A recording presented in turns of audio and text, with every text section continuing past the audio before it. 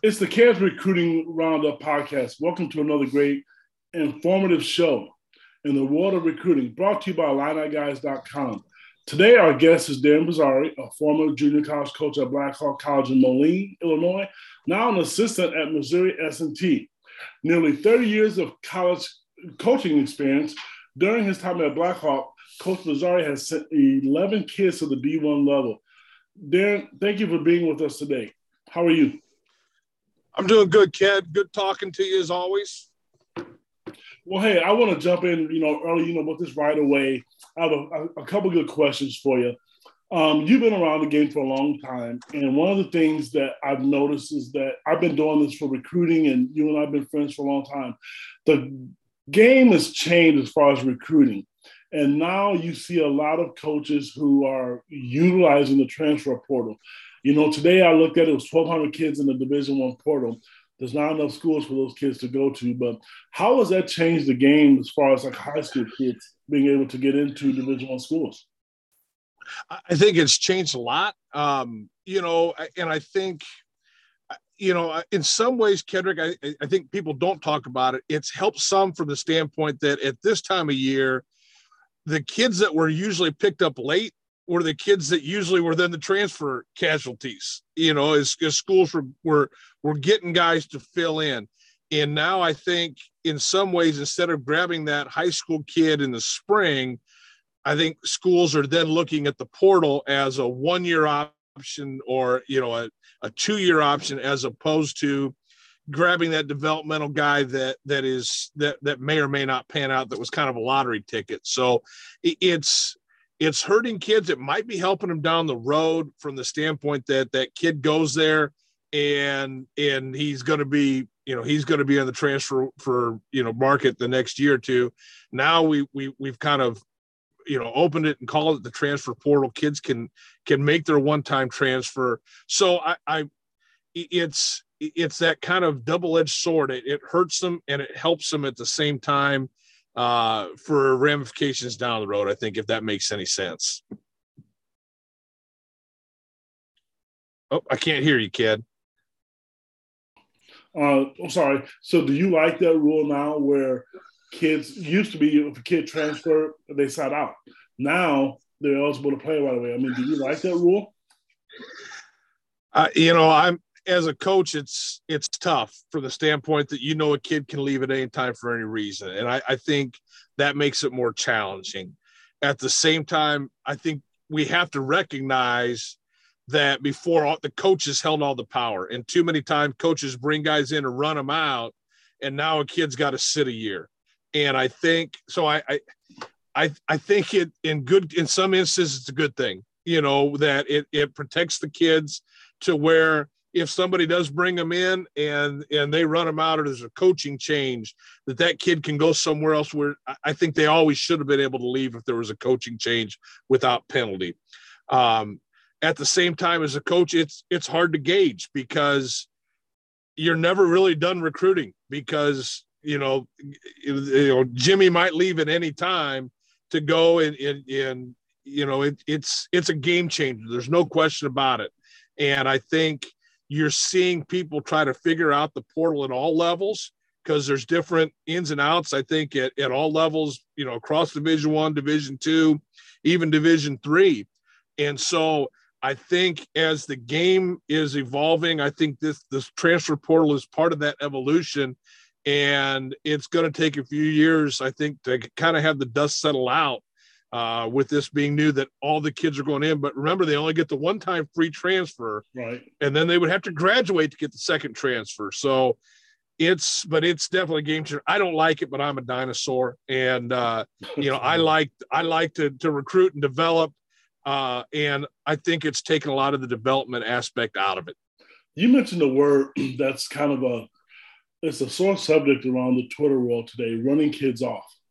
Can you elaborate on that? I mean, what does that mean to you, run a kid off? I mean, to me, it means kid's probably not going to play. I want to use the scholarship, or some coaches take it to a different level and just say, I want to get rid of you. I need somebody else in return. I mean, can you elaborate on that?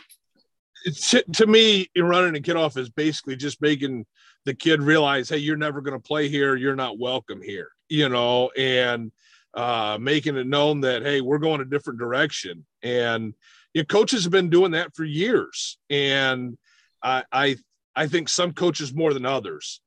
I think it would be nice to have some accountability to where, as a coach, make your evaluation, stick to your evaluation of a kid, but the rules in place are their 1-year scholarships, and most places just simply don't renew the scholarship.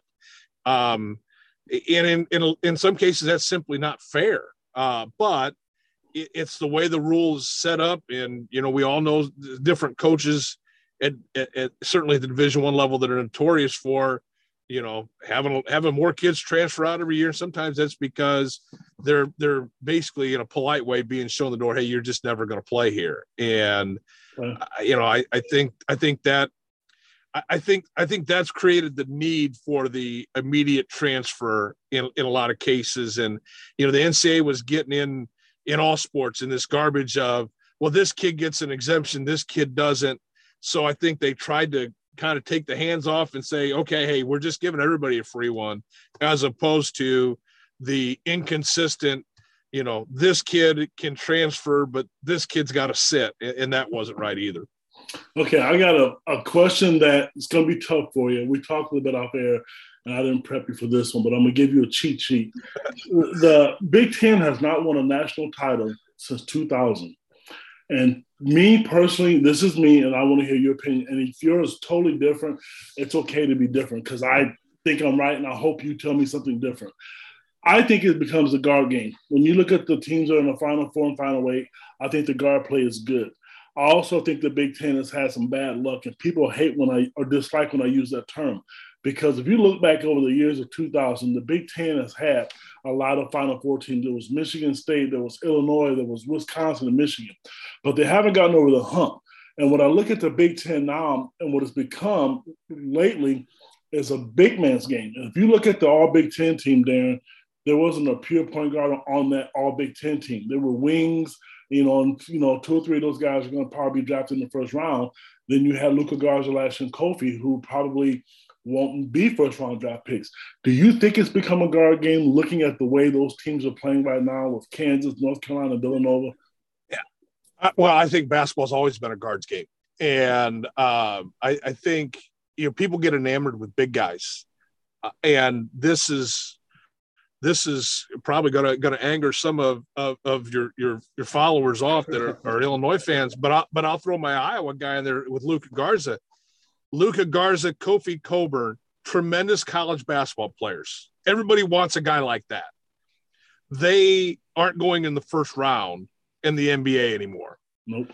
Keegan Murray is a lottery pick at 6'8", and it's a different game. And you look at Houston, you look at even St. Peter's, they don't have a true post player. You don't have to have a true post player. So I think what's happened is, as you said, that's where I thought Purdue had all the pieces, but because they had Jaden Ivey. I mean, that you talk about a guy that can go, but there really aren't many dominant centers. And I think the Big Ten teams are recruiting and trying to beat Big Ten teams. And I don't think that style is working in the tournament. And so I think as a Big Ten coach, you get caught where, are you trying to win your conference? You're trying to build for the tournament, because if Brad Underwood says, hey, I'm going to recruit all 6'8" guys, his fan base is going, what are you doing? You've got to have a big guy to compete in the Big Ten. But I'm not sure that the success of big guys doesn't hurt, in the tournament, but then you look at the guys that are still there tonight, your Bocott, McCormick. So they're solid post players, but they're not centerpiece post players. Actually, I love that comment. I mean, I've never heard anybody make that comment before. The way they recruit, they're recruiting to beat Big Ten teams. But I look at Illinois right now, because one of the things I do is the recruiting aspect. They're looking to change their whole roster. And looking at the kids that they're recruiting, they're looking to put a roster together like a Houston, and because those teams are successful. A lot of fans may not understand this, but I know you and Illinois assistant basketball coach Jeff Alexander are friends. and you guys have talked and you guys have met over the years. And we talked previously, a lot of people were kind of frustrated with how things were done or how they felt Coach Underwood should have done things differently. Your take on that was amazing to me. So I want the fans out there who are listening to this podcast to hear your take about how they could use Kofi and what they could or couldn't do, because I think it sheds a different light for people to understand why Underwood did what he did and why they do what they do. Well, Kofi is a special talent, and he's a great college player. He's a force inside. The problem is, in some ways, he limits what you can do offensively because he's a post player. He's not going to step out and shoot the basketball. So when you say, okay, what do you want them to adjust to? What's the adjustment you want them to make? And you can say, have them go out and set ball screens. Well, great, but the guards aren't shooting the ball well enough to make somebody go over a screen. So go ahead and put Kofi 25 feet from the basket. I'm going to drop cover with him. I'm going to go under the screen. If the Illinois guards wanted to shoot threes over top of the screen, I'll live with that. So outside of that, I mean, so now when Kofi posts, and I thought they did a great job making adjustments, different entries to get him the basketball. Right. But the reality is, when you have a post player, you now have a part of the lane you can't drive to because you always have help there in the post area, and you don't have the cutters, you don't have the backdoor cutters. You can't play Kofi at the high post. So as much as he helps you offensively, he does limit the different things you can do if you're not going to shoot the ball well. And that's the reality, is you got to shoot the ball. And like I told somebody, unless there was some magical offense where you can shoot 26% from the three and hey, you could get open layups driving to the basket, I'd love to see that, but I just didn't see what adjustments you can make. Sometimes the adjustment, Kendrick, is you got to make shots. And, I'm an Iowa fan. And honestly, I thought Iowa was more set up for a tournament run this year than they have been. When you looked at the pieces they had a game they didn't shoot the ball and they got knocked out. And that's the name of the game. Unless you can have a couple, three of these 6'7", 6'8" athletes that are going to be able to get to the rim, or you're going to be able to turn up defensively, and there, there's different ways to play, but you have to have those pieces to do it, and it's hard to make adjustments like that in the NCAA tournament. I am so glad to hear you say that, because people tune me out and they get deaf ears when I try to tell them sometimes you just have to make shots. When you look at Iowa, I agree with you. Iowa had a team this year. They didn't shoot the ball like that all season. Especially in the last 12 to 14 games.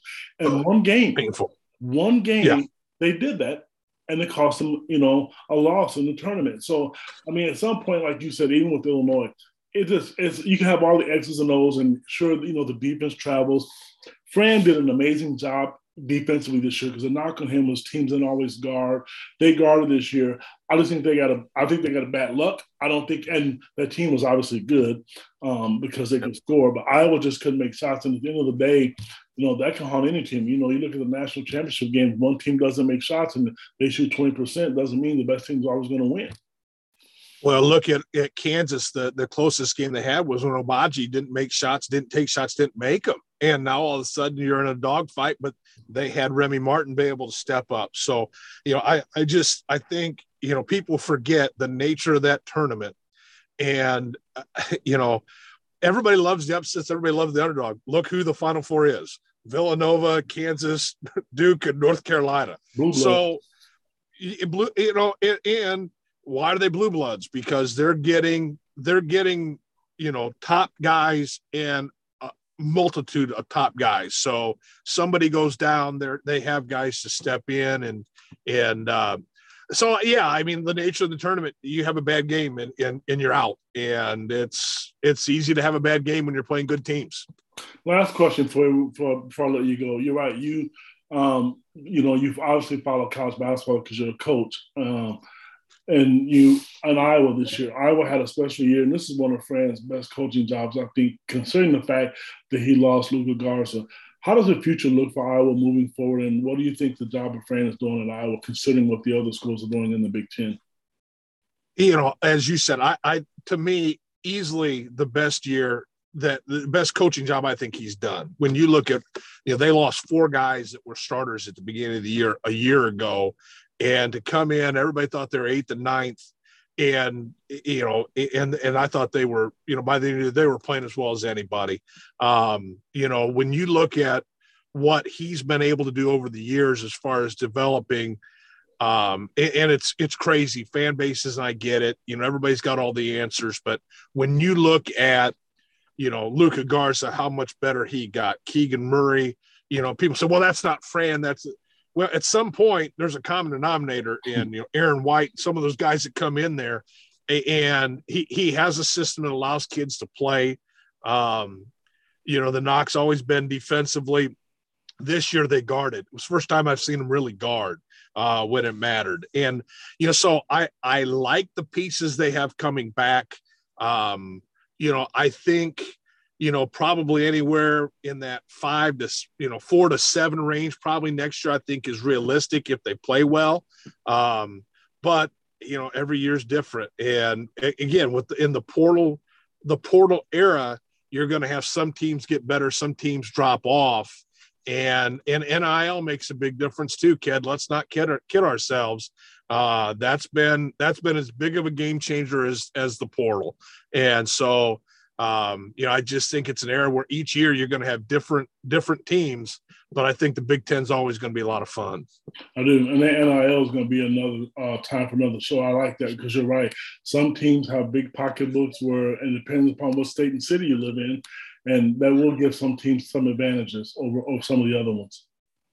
Yeah, and sometimes it's how good your football program is. Your booster money going to the football program? Is it going to basketball, or do you have a deep enough booster well to give it to both? I had somebody that I had talked to had said in his conference he thought they needed $2.7 million a year as a pot of money for NIL, and you know, that's a big chunk of change. I mean, let's face it, and not everybody's going to. You got to decide, are you going to play with that, you know, or are we going to get a couple? I mean, it's basically salary cap. And, you know, so the NIL has been a game changer and in a good way. But again, it's changing the landscape and people are going to have to adjust to that too. All right. Okay. We're going to wrap this up here real quick because I know you got to get back on the recruiting trail here. Fans, make sure you subscribe to Ked's Recruiting Roundup. We'll have recruiting information for you all year long. Also, if you don't have a membership, please go to IlliniGuys.com. We definitely have you covered for the most up-to-date and current recruiting information on all Illini sports. Coach Mazzari, thank you again. You were great to have. I appreciate you being on Ked's Recruiting Roundup. Kid, good talking to you anytime. Take care, my friend.